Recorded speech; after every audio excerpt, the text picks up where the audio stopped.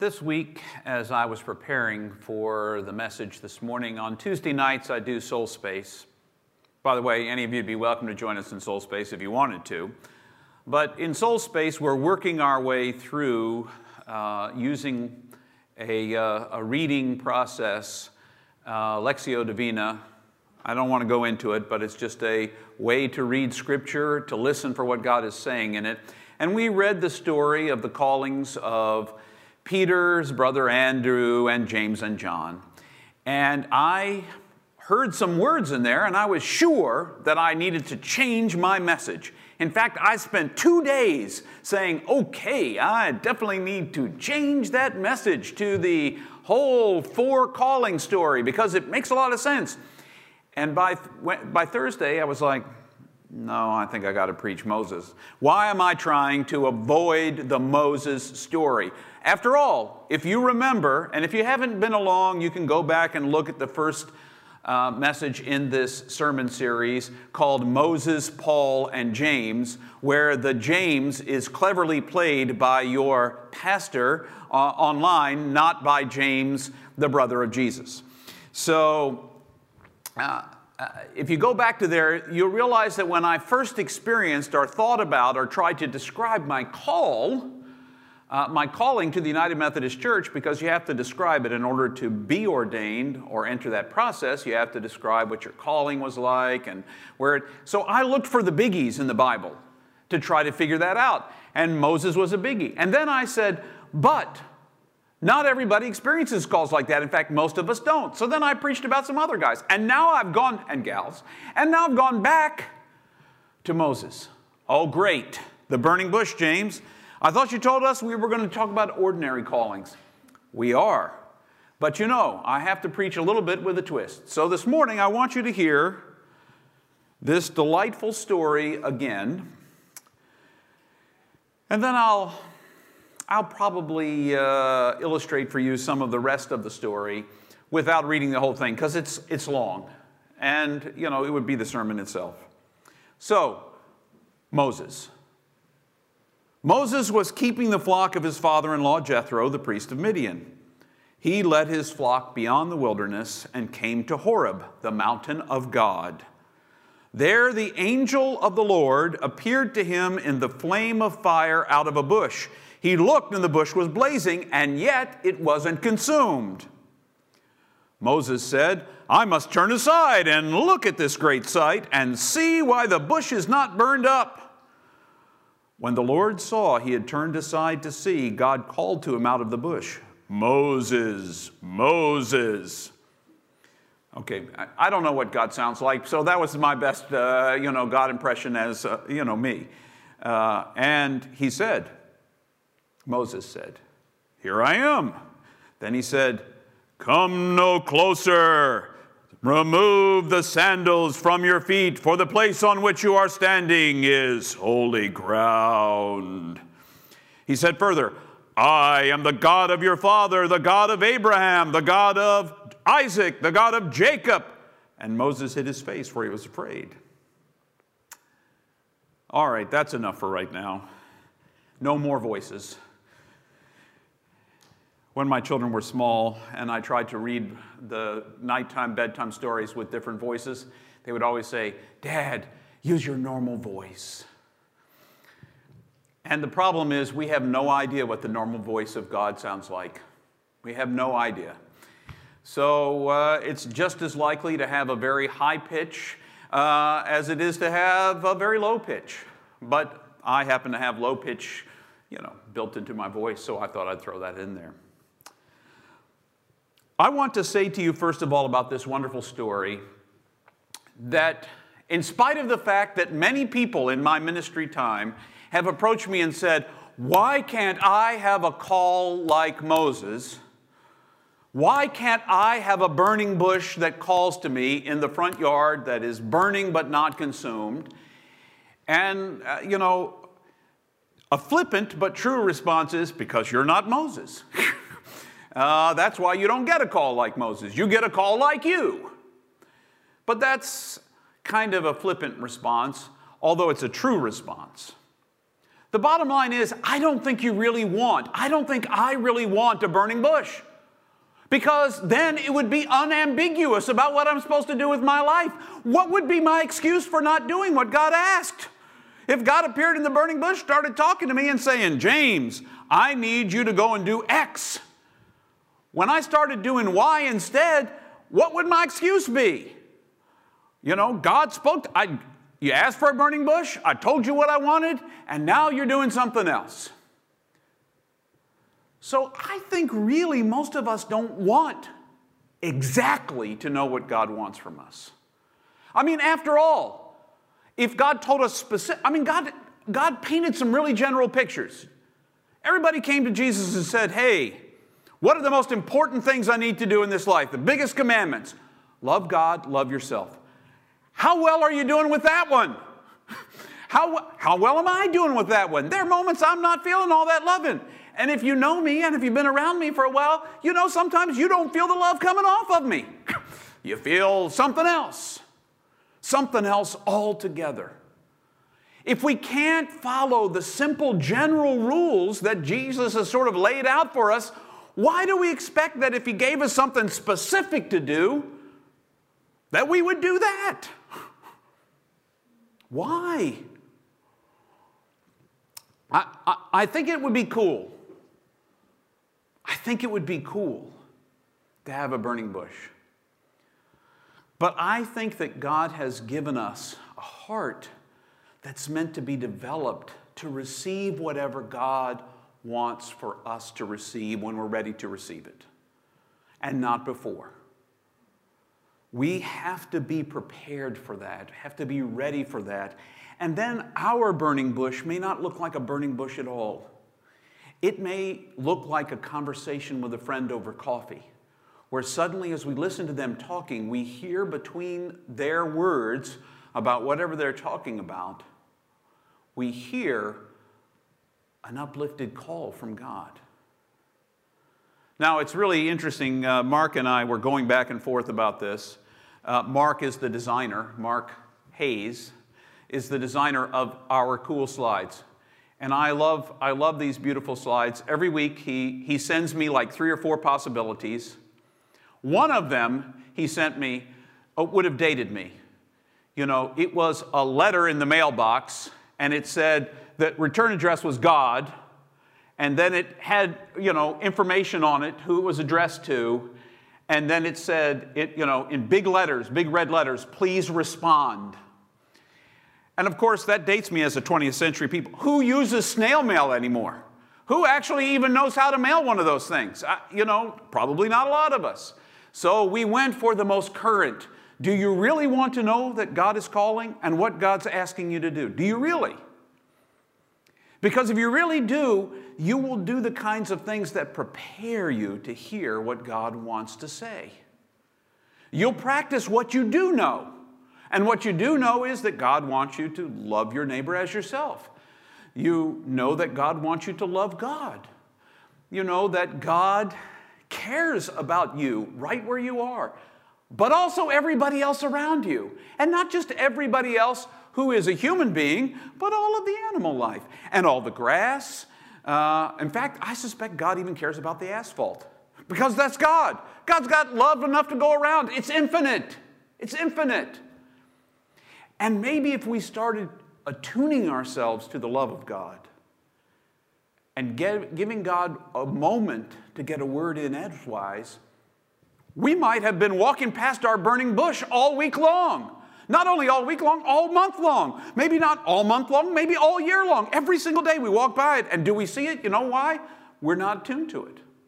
We're already got our plan, and our plan's the right plan.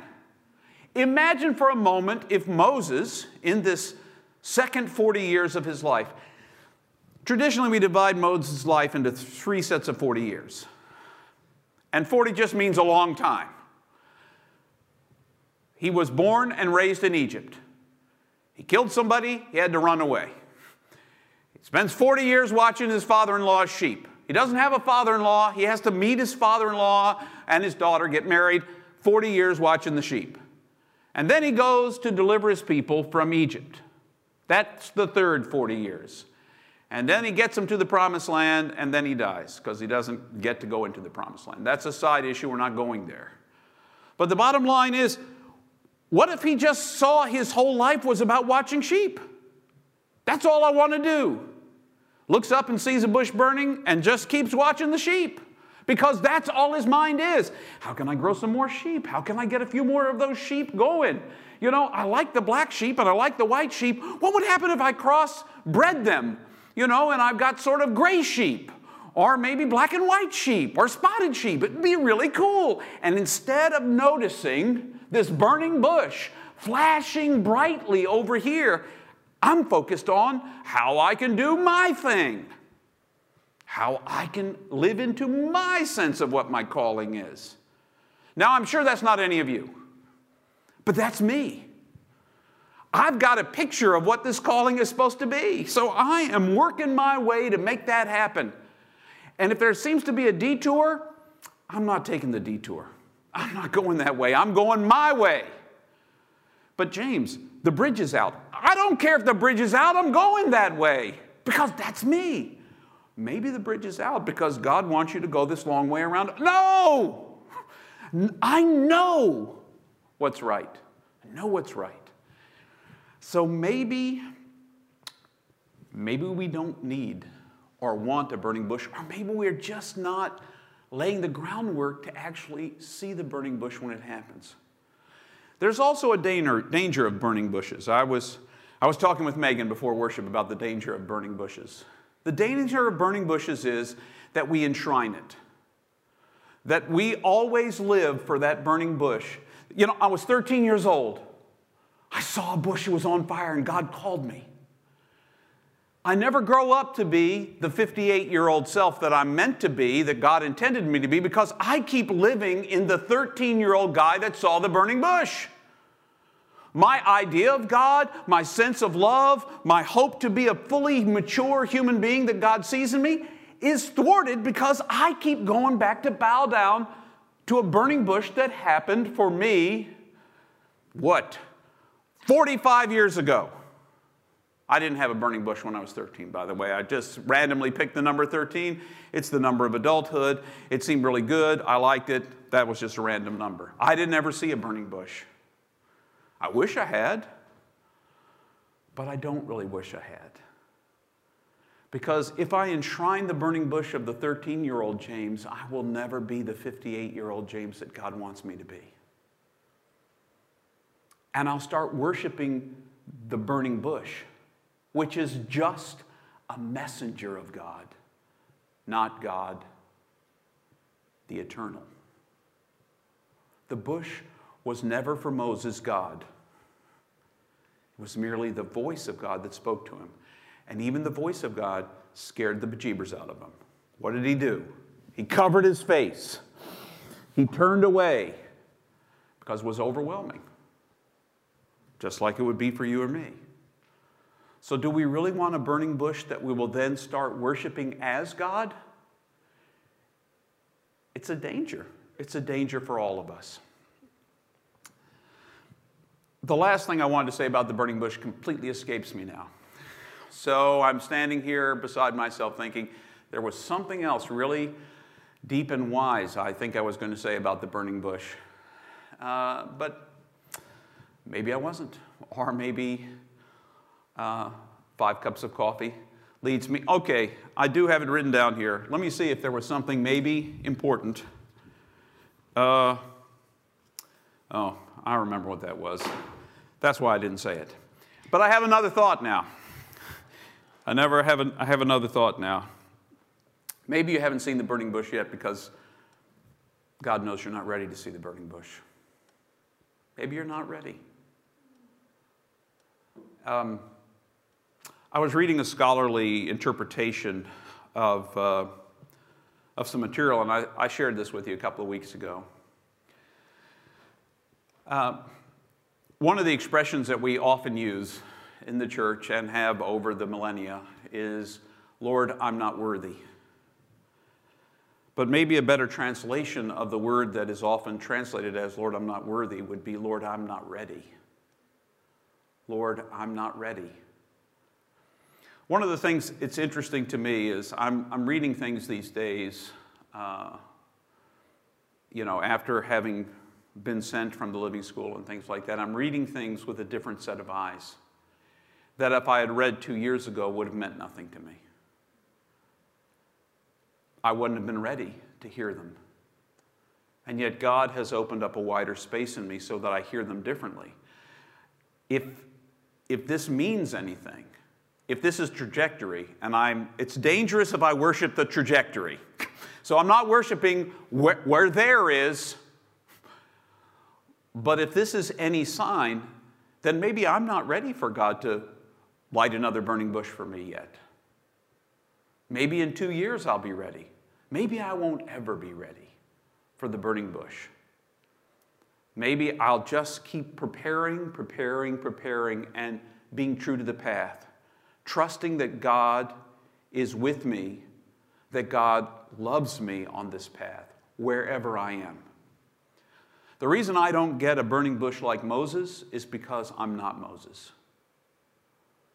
The reason I haven't gotten a burning bush for James is maybe I have missed it.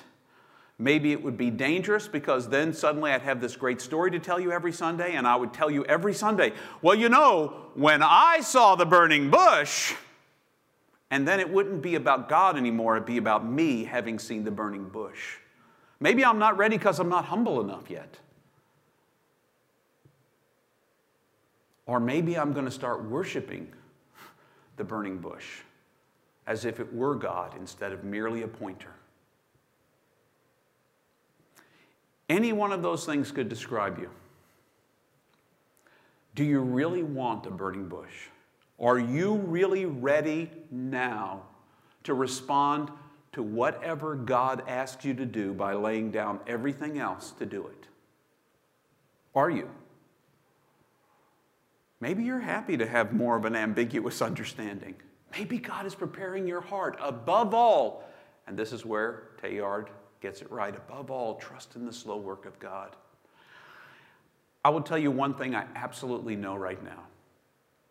That is that God is at work in you right now. God is at work in me right now. I have a vision of where I want to be, and it's not necessarily God's vision. I want to have arrived, and I'm where I am right now. Which means I've arrived here, but I haven't arrived there. And I don't know where there is. So stop worrying about where there is and start worrying about where here is. What's God doing in me now? How is God changing me now? Am I awake enough to even notice it if it's happening? Perhaps I should try loving a little bit more. God and my neighbor. Perhaps I should even try on for size loving myself a little bit more. And I'm not talking about showering myself or yourself with gifts. What if I recognize that God already loves me and I don't have to prove anything at all? I don't have to prove anything at all for God to keep loving me. I don't have to worry about earning God's love because it's a gift that's already given me. And if I want to respond to it, that would be good. But if I don't respond to it, God's not going to stop loving me.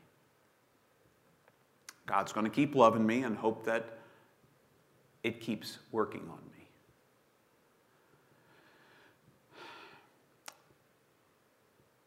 I think when I read Moses' story, what God wants us to do is keep awake.